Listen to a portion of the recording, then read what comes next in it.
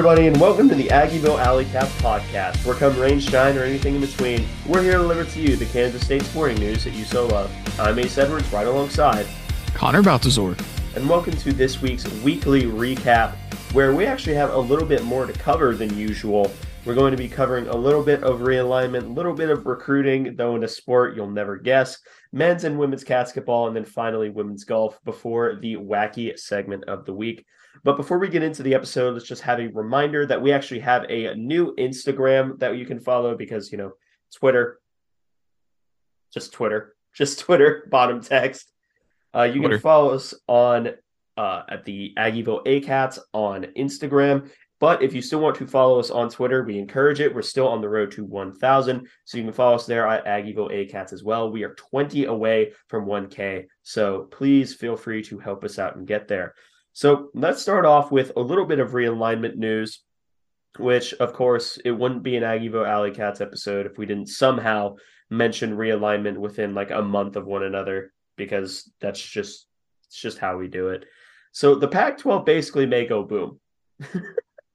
That I know we've been saying this for a long time. We kind of put this as a hypothetical scenario. I'm not sure how hypothetical it is anymore. Yeah.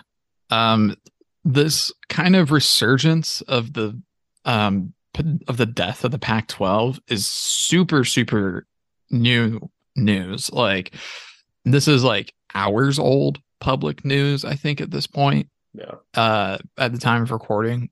So this could develop in many different ways, but a lot of this, I think, stems from the increasing smoke around the Pac-12 probably adding SMU and San Diego State. And I think Pac-12 schools, from what we can tell, are not exactly happy about that, because I think that they were buying what George Kliavkoff was selling, which was that they were going to do better than that, and they aren't. Because granted, a lot of that does fall on the shoulders of Brett Yormark for going out and getting a media deal done faster than the Pac-12. It's not a perfect deal, but getting it done and keeping the prior payment structure, or at least the level, I guess I should say, where we're making the same TV rev, that's pretty impressive given the constraints and the speed that they had to work with. And it also hamstrings the Pac-12.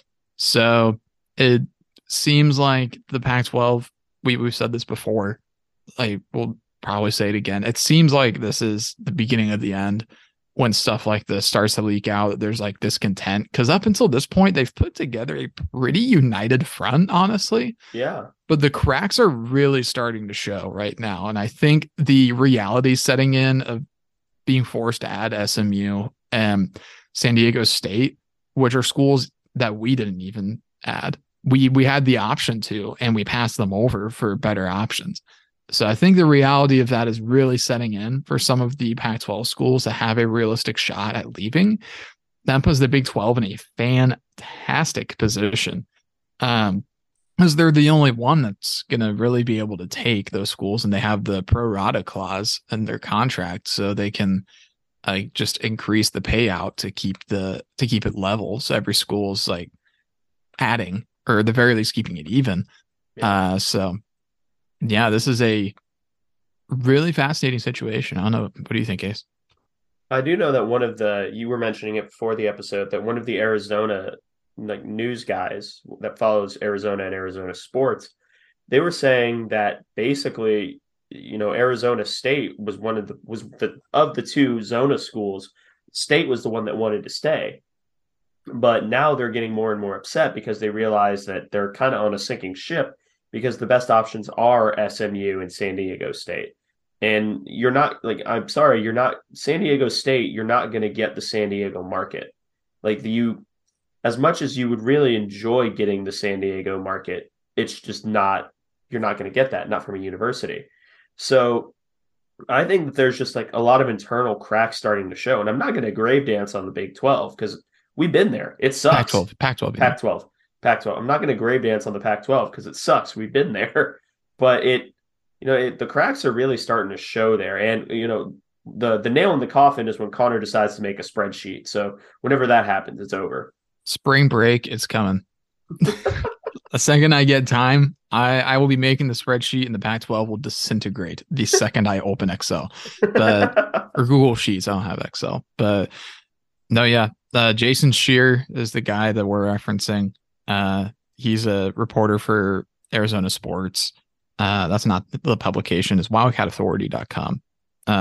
But he was putting out a lot of stuff about the Arizonas kind of poking around back in the fall, but things kind of died down for the past few months, like through football season and beginning of basketball season. But right now, what he's saying is Arizona State is not happy about the developments right now because SMU, again, they're like the 8th or 9th sports option in that metro area. Like there are many, many schools that are preferred over SMU in that area. I mean, well, TCU for one, the Cowboys, the Mavericks, the Rangers. Rangers. Who's their hockey team? Stars. Yep. Then honestly, probably Texas, University of Texas, Texas Tech is probably preferred over them too. Like SMU is not very high on the totem pole. And the DFW sports arena, and their fan support's not very good. That's just not an inspiring ad at all, really.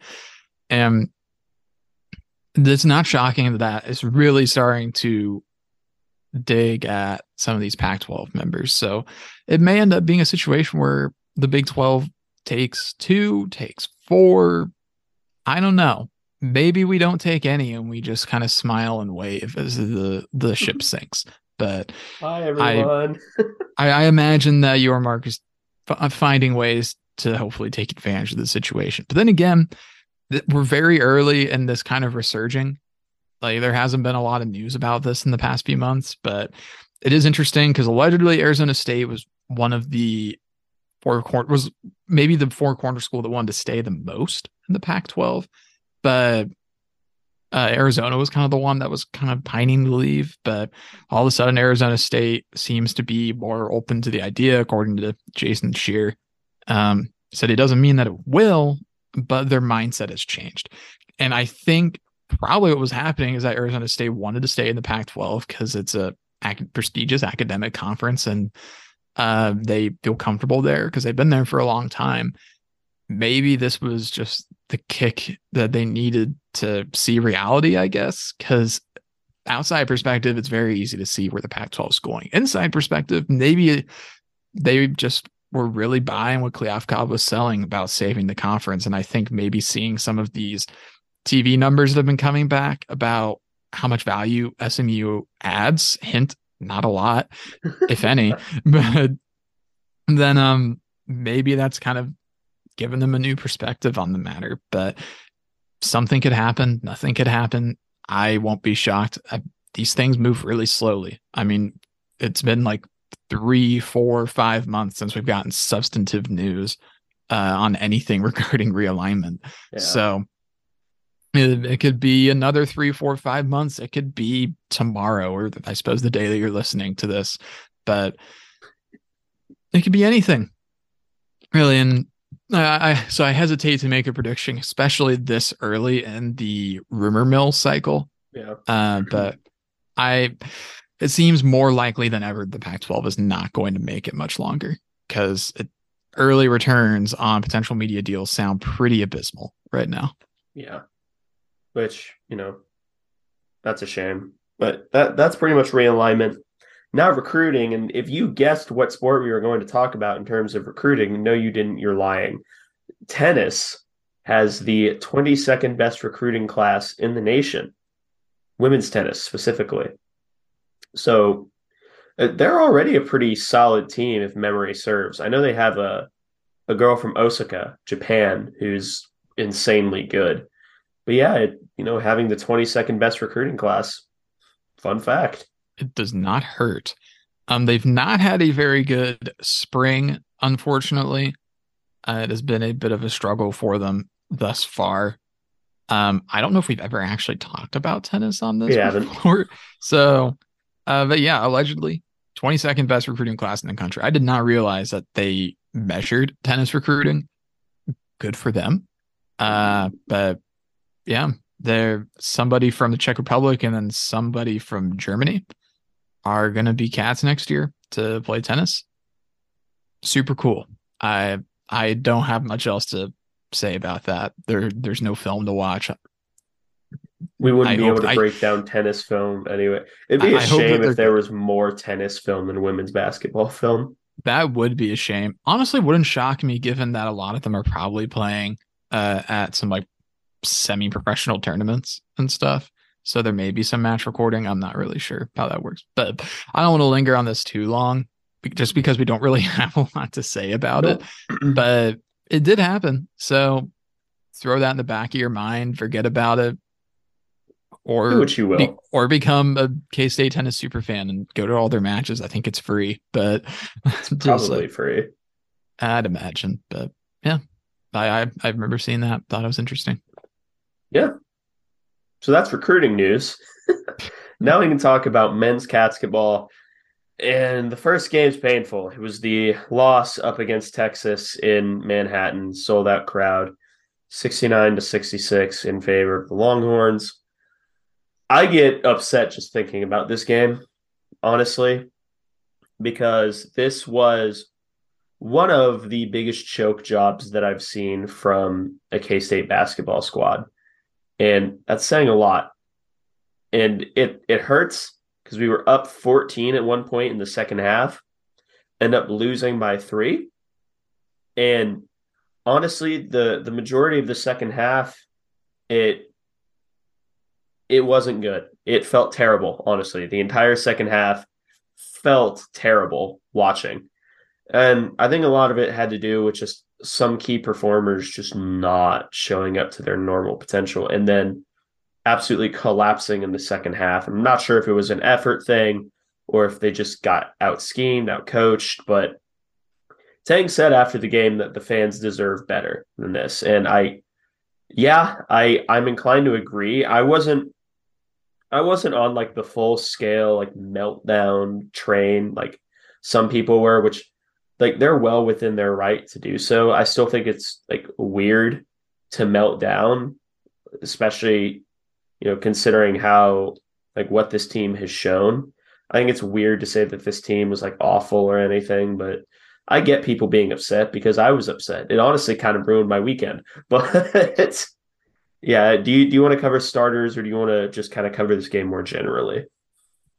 I don't really want to delve too much into just like specific stats from this game, but maybe more just like performances, I think is the best way to go about it. So we can just kind of go through some of the like highlighted players and just kind of review what they did, how they did, and just like what was going on with them in this game. So I guess we can start with Keontae Johnson because I mean he's the bannerman of this game. He led the team in scoring. Was 16, but he still had 4 fouls.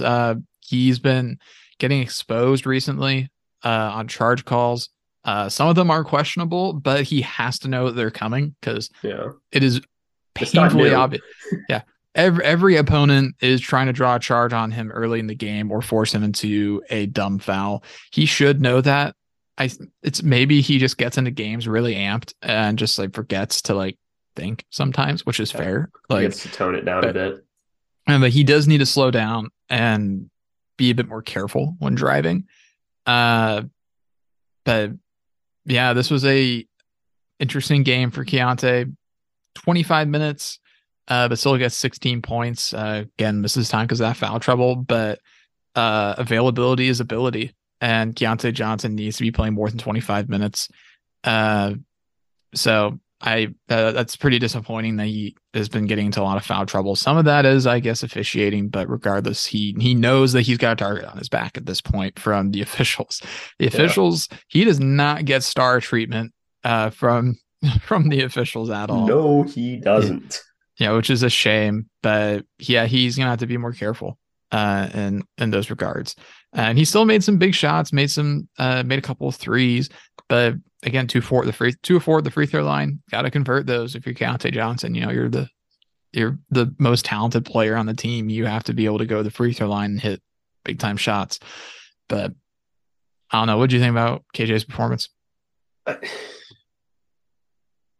KJ wasn't the problem to me. The problem, God, like I said, KJ did fine. The problem with me comes with the next guy, Markquis Nowell, and we kind of projected that Keese would come back down to earth at one point after one of the most ridiculous starts of conference play that the conference has ever seen, but he was not good. He was just straight not good. He was 4 of 11 from the field. You want to see more from him. 0 of 5 from 3. No. 2 of 2 on his free throws. He did get 6 rebounds. He had 4 fouls, 3 assists, 6 turnovers. You can't have that from your primary distributor, because when Keese is on, he's probably one of the best distributors in the country. And that's just when he's on.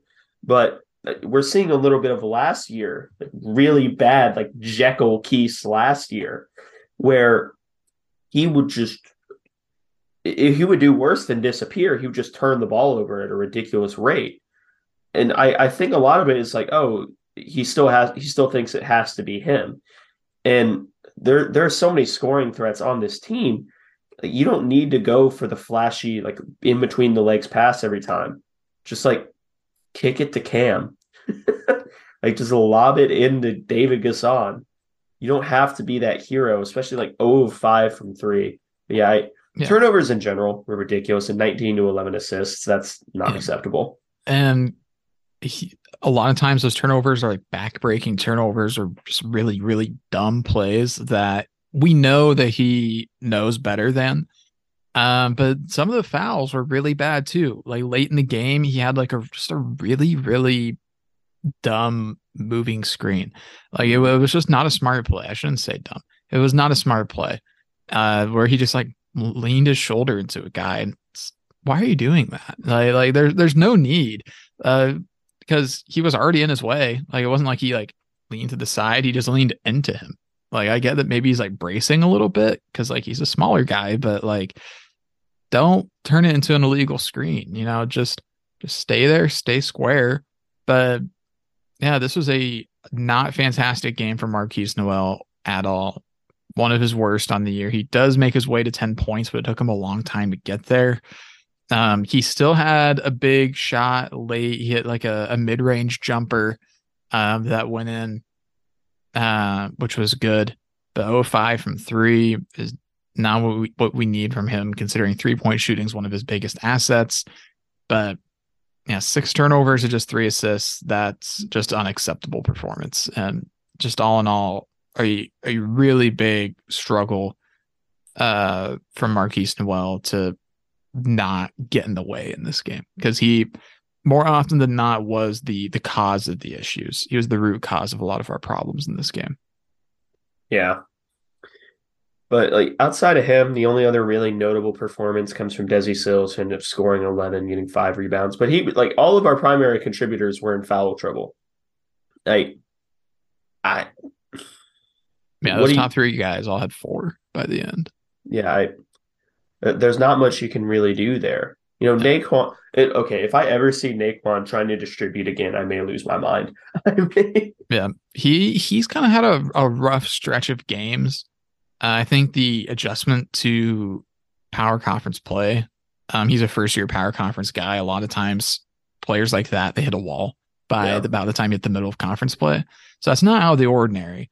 Cam Carter's hitting a similar wall because they both, Nae'Qwan and Cam Carter, both had 4 turnovers in this game. That's unacceptable. Cam was like fine shooting the ball, but no assist to 4 turnovers, then no steals either. Still playing solid defense, but that's not the performance that we need out of Cam to turn the ball over as much as he did.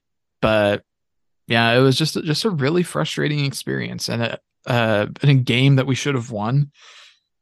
One last guy I think I'll mention, and frankly, I don't know how much of this is his fault per se, and that's Ish Massoud. Definitely the last play is one that sticks out. He had time to get set, I think, but he rushed and took like a on 1 foot fading three to like try and send it to overtime and airballed, of course, because that's just not a good shot. But he was 1 of 9 on the day and 1 of 6 from three and 2 of 2 at the free throw line in 13 minutes. So he took 9 shots in 13 minutes and only made 1 of them. He won here. There are 2 perspectives that I think are both equally valid and probably both correct. And the first one is that Ish should not be taking that many shots, because I think he should know better than to take 9 shots in a game, especially when he's ice cold. But also, we shouldn't be putting him in positions to take shots that often as well. There are multiple offensive sets or offensive possessions that ended with the ball in Ish's hands on the wing with like 6-ish seconds to go. And that puts him in a really awkward spot where he kind of just needs to make something happen. And he's just not a playmaker. That's just not his game. And that's an offensive issue. We should not be getting Ish the ball like that late in the shot clock, because that's putting him in a bad position too. Granted, he just was ice cold from 3 this game. Yeah. He was just not hitting his shots. But he also was put in positions. He was not always put in a position to succeed, I think, in this game as well. So I think there's 2 sides to that coin. So I'm not going to dump on him too much. It just wasn't his night. And he created some of his own issues, but some of those issues were dealt to him as well. So would like to see better from him in the future. He's been a little bit cold these last few games, but that's really the only other super notable performance other than, I guess, Bebe went 4 for 4 at the free throw line. He stresses me out so much when he shoots free throws. He takes so long. Yeah, he takes forever to like charge up his shot. And the whole time, like everything about like his like motion and like warm up gives me no confidence that he's going to make it. But he's like an 80% free throw shooter. Yep. Like, good for him. I'm glad it works for him, but it just really stresses me out. Like, yeah, it's a stressful shot. I'm not going to lie to you. I agree. Yeah, don't change what works, man. But maybe do. It's scary. Yeah. Oh, and one last thing to mention, difference in this game is Tyke Green fouling at the very end of the first half on that 3-point shot. That was 1 minute, and that foul was the only thing that he logged. So rough performance for Tyke Green. Luckily, he would find a way to rebound from that, though. And that's the next game, which is up against TCU, also in Bramlage. This was an 82-61 Wildcat victory. So that was a drubbing of a top 20 school. And before we go into anything else, the student section fell in love with the referee Doug Sermons, and I think he loved us back. But was he interacting with the crowd? Yes.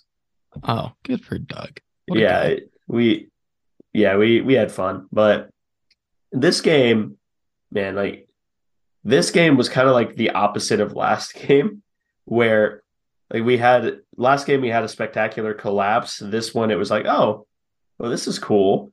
And then like they started pulling back in, and then we just went like we went nuts for about 2 minutes. It scored like 15. It was like, oh, well, that just happened. Yeah, cool.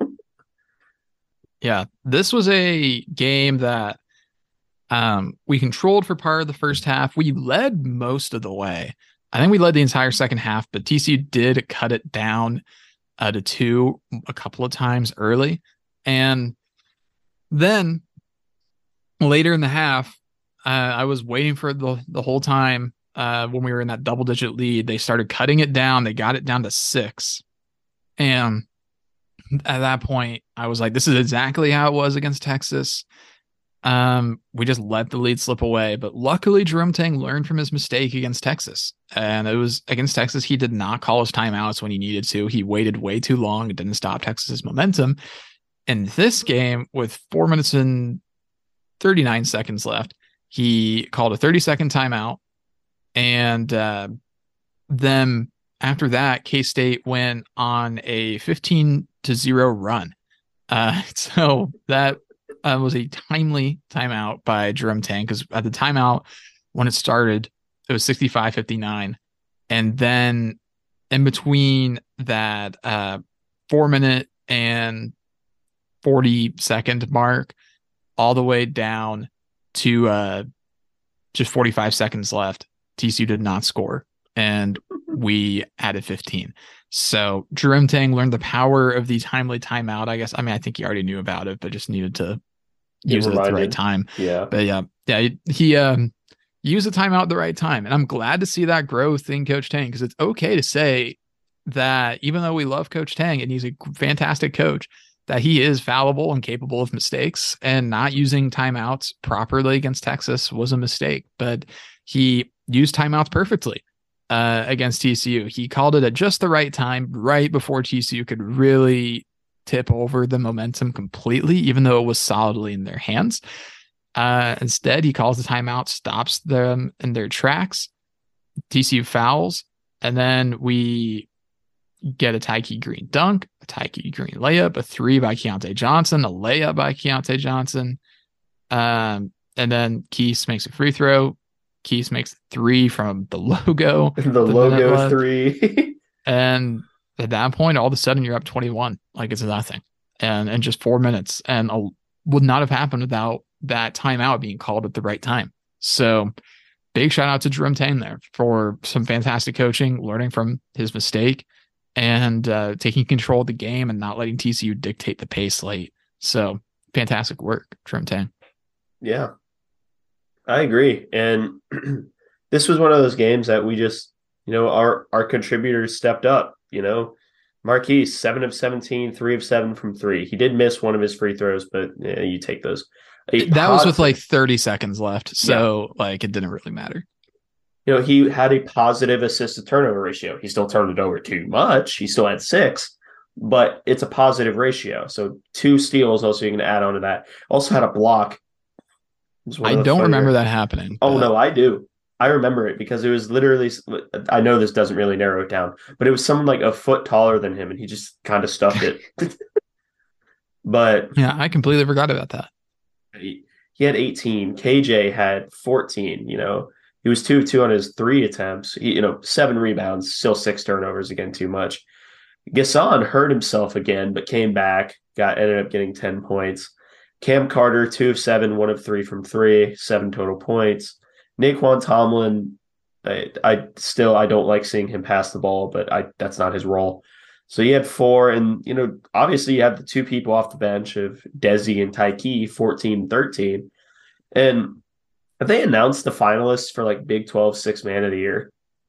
They don't really do finalists for that. They just kind of do it at the end of the year, like when they announce like the first team and second team and whatnot. But Desi, I imagine, is on top of the list right now. I might be forgetting somebody, but I can't. It's probably the Texas guy. But yeah, you're right. It's probably Sir'Jabari Rice. Yeah, I forget that Sir'Jabari Rice is the 6th man. I always think he's a starter, but it's either him or Desi, I think.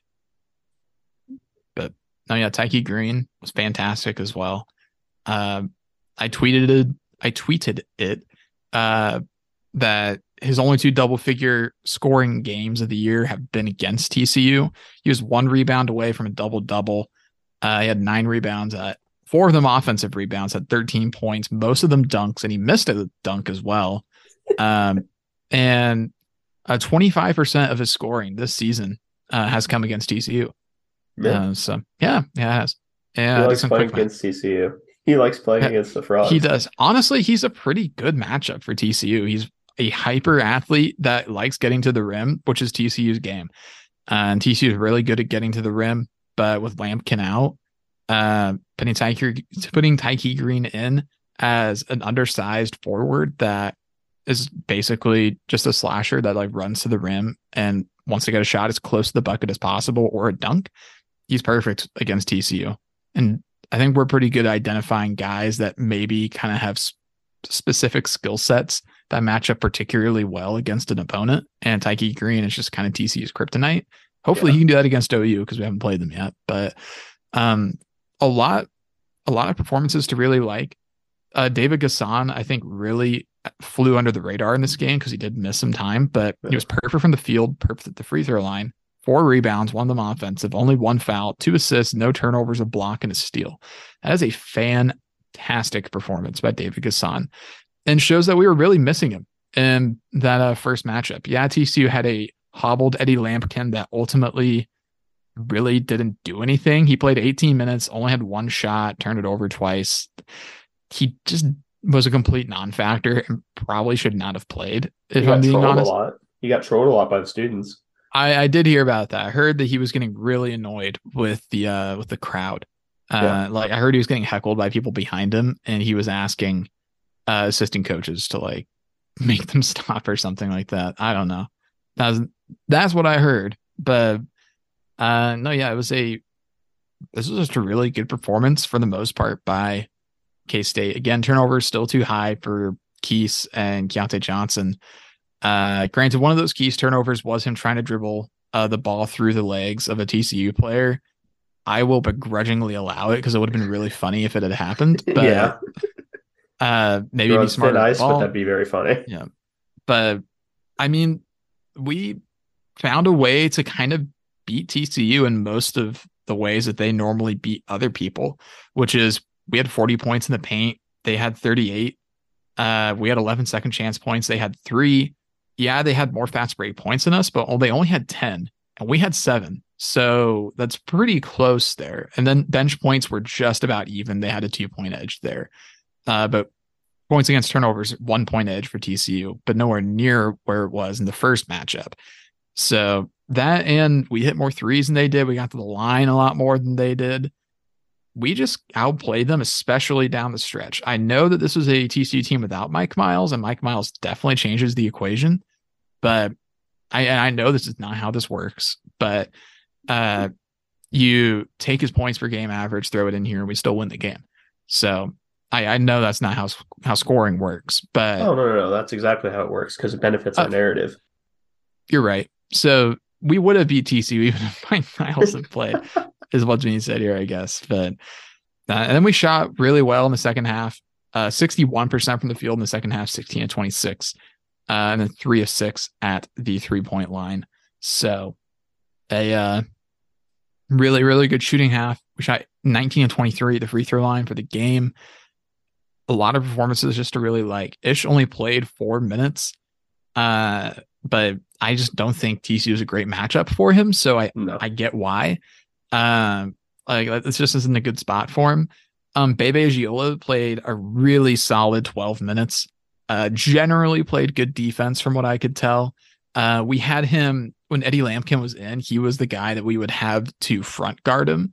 So that way Eddie Lampkin couldn't get comfortable in the post, because that's what happened the last time we played them. Eddie Lampkin would just post up, get an entry pass, and just bully our guys that he was bigger than. And so we just remedied that by having Bebe go in and elect to not let him do that. Yeah, and it worked. Simple. Yeah, it worked fairly well. Granted, Lampkin was definitely hobbled, but he's still a huge guy. So you still really have to work for it when you're defending Lampkin. So this is a really, really admirable performance, and also displayed resiliency that we did not see in the Texas game. So I was happy to see that as well. Keontae Johnson missed a lot of time in the first half again because of foul trouble. He got himself into quick foul trouble yet again, but still managed to get his 14 points, 50% from the field, both his threes, 4 of 6 at the free throw line. Solid game. 6 turnovers is still way too much, as you said earlier, but there's a lot to like here from this K-State performance against a really good TCU team. Big to split against this TCU team. Because this is not, if we want to stay in the conference title race, which we are in right now, we're definitely on the outside looking in. But if you want to stay in that race, you cannot be getting swept. And if you do get swept, you got to make up for it somewhere else and sweep somebody. Yeah. But yeah, the next games for K-State are at Texas Tech and at Oklahoma.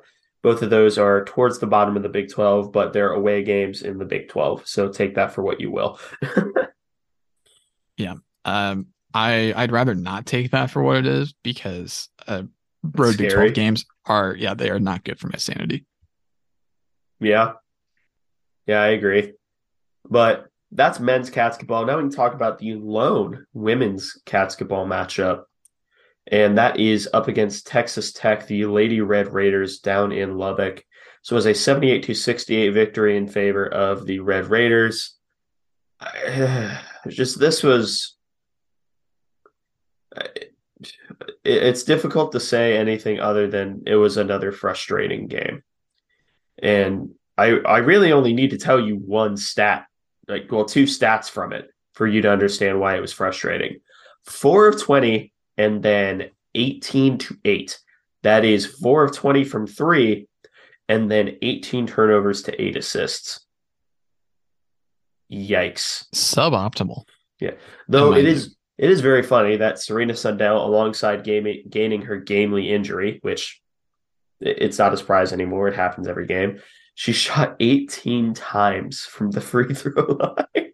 That is ridiculous. And she went 16 of 18 too. So she was doing fantastic at the free throw line. Yeah. That's wild that she gets 18 free throw attempts, makes 16 of them, and then only shot from the field 7 times. Yep. Has a weird stat line. But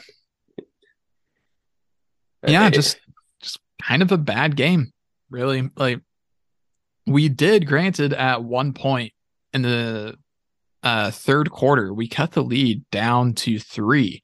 Yep. It was a 49-46 game. We were right in it. And then Texas Tech went on a little run, pushed it out to 7 by the end of the third. And then we cut it down to 5 again with a Gabby Gregory 3 early in the fourth. And then that was it, really. That was it. They got a quick layup, and then they just went on their merry way, went on a run. All of a sudden, just 3 minutes later, it went from a 5-point game to a 14-point game.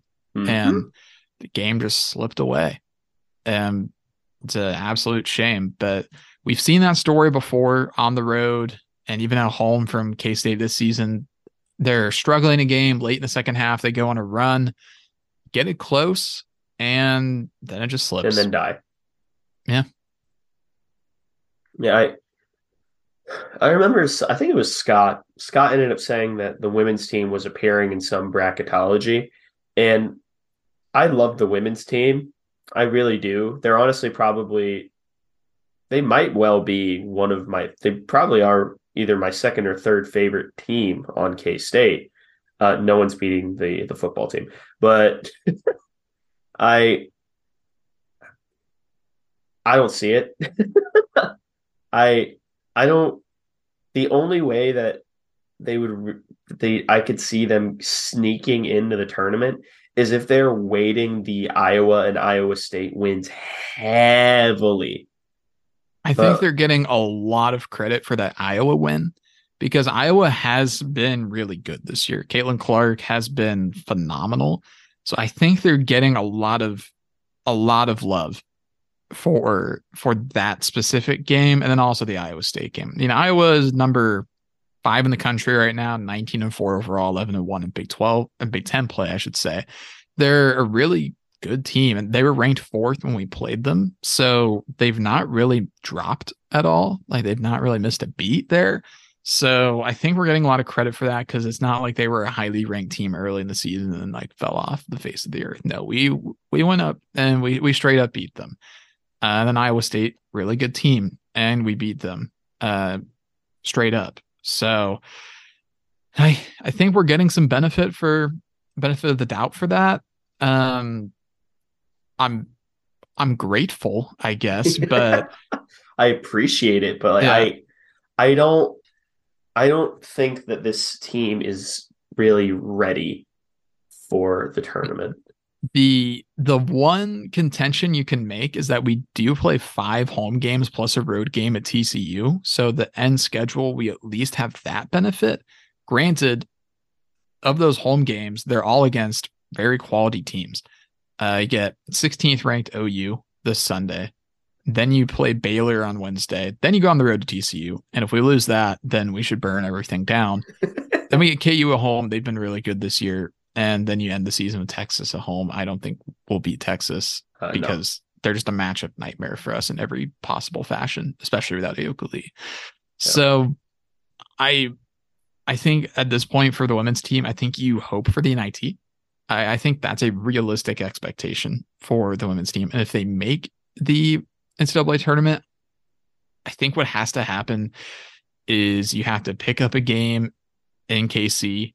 I think you need to probably beat OU this weekend. Yeah. You obviously need to beat TCU on the road. You can't lose to TCU because that'd be a bad, bad, bad loss. Other than that, pick off a game that you're probably not supposed to, and you probably get some love for beating Iowa and Iowa State, and then sneak your way in as a play-in. Maybe. Do they have play-ins in the women's tournament? I don't. Let me check. Because I actually don't know the answer to that. I'm not sure off the top of my head, but You'd think they would. I am hopeful that they are able to find their way, but they cannot continue to be as inconsistent from 3-point range if they want a shot at making the NCAA tournament again. And if they do, they'll probably end up being like an 11 or 12 seed. That is, yeah, it's a rough time to be in the Big 12. I think they do have play-in games. I think they do. Then maybe aim for that. Maybe you sneak in as one of the last 4 byes, but it's not looking good. That Texas Tech game would have been really big. Instead, we get swept by Texas Tech on the season, which is suboptimal at best. But this team does generally play a lot better at home, so there is that. But yeah, I'm not super optimistic about them making the tournament. Yeah, because we need to win 2 of our remaining 1, 2, 3, 4, 5, 6, 7. We need to win 2 of our next 7. That doesn't sound too bad. Number 16 in the country, Baylor. Okay, TCU's not that bad. KU's winnable at home. West Virginia's not that great. At Oklahoma, I don't see. And then Texas. You can eke 2 victories out of there to make an NIT. But if you want to make the tournament, you almost have to win. You almost have to win 4 out of those 7. That's the number I was thinking. Yeah, I'm not sure. Like, which ones would they win? Like, they would almost need to gank Oklahoma because they're not going to beat Baylor and they're not going to beat Texas. I think the only game there that's like a Sharpie, like you can really write this one, is TCU on the road, because I think TCU is that bad. Like it should be alarm bells if we lose to TCU. They are, I think, winless in Big 12 play right now, like 10 or 11 games in. Mm-hmm. KU at home should at least be close. That is a good KU team, but they have been slipping recently. They just beat TCU by 20, but who hasn't? Then West Virginia on the road, we at least played them pretty close in Manhattan, so that's a potentially winnable game there. That's 3. Then you have 4 games that you probably aren't favored to win, so you got to steal one. And I think OU at home is probably the most likely game to steal out of that bunch. Texas is probably least likely, I'd say. But I don't know. The odds are not great, but we put ourselves in this spot. We've lost multiple games this year that we probably should have won. That's super, super frustrating. But yeah, again, we played ourselves into this position. They're kind of having a baseball team season right now, low key. They're 11-2 at home, 0-6 away. So they did the same thing last year. At least we're probably, knock on wood, or at least probably getting 1 road win at TCU. We're being very confident about this game because TCU really is just atrocious, and we should feel bad if we lose to the TCU. It's hard to put into perspective how not good TCU women's basketball is. Yeah, they're one of those teams that when a coach talks to the media about them, you have to be like, well, they have really good players individually. Like, basically code for they just suck. Yeah, they're bad. Yeah, they're 0-12 in Big 12 play, 6-17 overall. They've not won a game since before Christmas. They are a bad team, and we should absolutely feel really bad if we lose to them. The closest Big 12 contest they have had this year is a home loss by 7 to West Virginia, then a home loss by 8 to Texas Tech. Every other Big 12 game they have played has been a double-digit loss. So, yeah, winnable game. I would say. Yeah. But anyway, that's kind of their path to the tournament. I kind of see them more as an NIT team, and like, whether or not they make noise in the NIT, who's to say? Because they could just get hot in the NIT. If we end up winning the NIT, I don't know how I'd feel. I don't know. The women's team has won the NIT before. They won it in 2006, I think. I actually remember it. It's one of my earlier K-State sports memories because I remember it was televised. And I remember that we won the NIT, and I was like, "Oh, that's cool." I guess I didn't really know what to make of it then what either. What is an NIT? That's probably what I was asking because I was also confused. But yeah, that's kind of the women's basketball. Now, shortly on the women's golf, they ended up getting 7th of, I believe, like 26th in their spring opener at Florida Atlantic University, not Felix Anudike Uzama. I shortened it to FAU, but good for them. It's a good result to start off a spring season. So, congratulations to the women's golf team. I believe they shot 7 over par. So, allegedly, yes. I think that's what they ended up shooting as a team. +9 is what they shot. So they got 7th out of 14 teams, sandwiched in between Florida Atlantic, the host school, and Kennesaw State. Vanderbilt ended up winning. But we had some good individual performances. Manon Donche finished tied for 8th with a final stroke count of 212. I don't know what par was on this. It seems good, I guess. But they didn't give you the minus on her scorecard? No, they did not. But okay. Team player leaderboards. Yeah, it just has like total stroke number. Oh, there it is. -4. So pretty good. And then we had our next best, Haley Vargas, was +2. She had one round, I think, that was supposed to be really good. I saw the team tweeting about it. But yeah, started out with a nice performance down in Boca Raton. I'd imagine that this is just all in preparation for the big one, the biggest meet of the year. It's coming. Be ready. One way or another, you will have to deal with the Brezzy. The Brezzy! Yeah! And of course, the Brezzy occurs on April Fool's Day. It just has to, right? For some reason, North Texas is hosting it, and it's in Oklahoma. I don't really understand that. Yeah, the Brezzy's in Oklahoma. Yeah, even though it's got like the North Texas logo by it, I do not understand. But same thing with Wisconsin hosting a tournament that's in Arizona. But okay. All right, don't worry. We'll find some reason to go down to the Brezzy at some point. I truly would. If I had an ounce of free time to dedicate to doing something as stupid as going to the Brezzy, I would absolutely do it. Because I can only imagine just how funny for the two of us and nobody else it would be to do like live like coverage of the Brezzy as like media members. Do you think we could get media credentialed for the Brezzy? For the Brezzy? I wonder if they even do media credentials for the Brezzy. I feel like we could leverage it into being media. I feel like our footprint now is enough to at least get in the conversation to get media privileges. The only reason we haven't tried is because you live in Topeka now. I'm graduating and neither of us have time. Yeah. And it's also like, if it was over spring break, I would do it. Like 100% I would do it. But it's like April 1st, like, which is just like kind of a weird time. Yeah.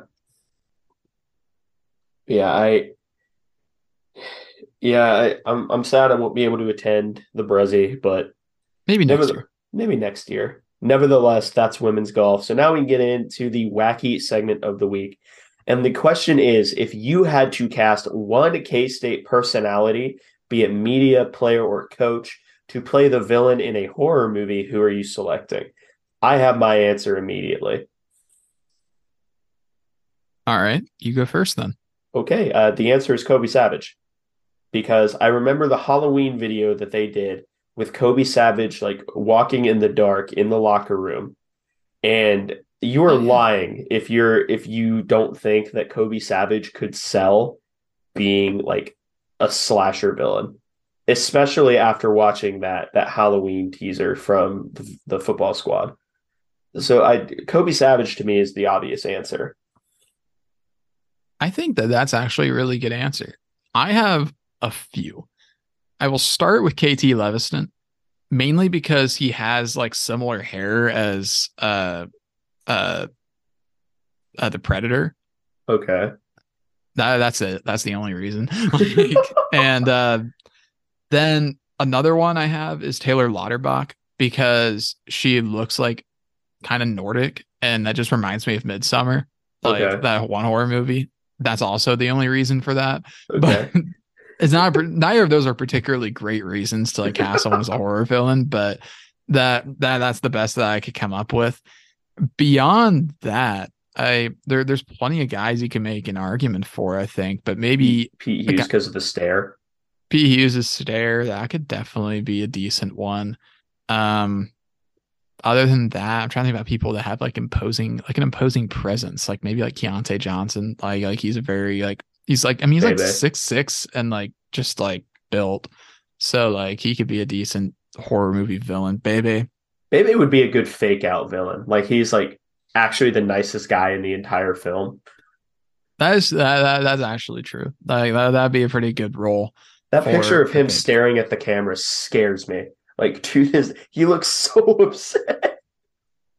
Yeah, it's something about his eyes that just do that. I don't know what it is, but I can't think of any more right now. So for now, I'm stuck with KT and Taylor Lauterbach, but there could be others. Yeah. All right. You have any last thoughts before we sign off? Unfortunately, no, I don't. Do you have any last thoughts before we sign off, Ace? No, my last thoughts are always just the outro, which speaking of, thank you for listening to this episode of the Aggieville Alley Cats podcast. If you want to contact us, you can follow us on Twitter or Instagram at Aggieville ACats. That's capital A, and capital C in cats. If you want to email us, we are AggieVilleAlleyCats@gmail.com. If you want to follow us more personally, I am at AC Edwards 00. I am at Connor Baltazar, capital C, capital B. And if you want to support the show financially, please be sure to check out the official Aggieville Alley Cats merch store, where you can find such designs as the staff-approved Doomtang Clan, Play Sandstorm Cowards, and Neon Alley Cats. But most importantly, thank you all for listening to this episode of the Aggieville Alley Cats podcast. Where come rain, shine, or anything in between, we're here to deliver to you the Kansas State sporting news that you so love. Stay safe, Alley Cats.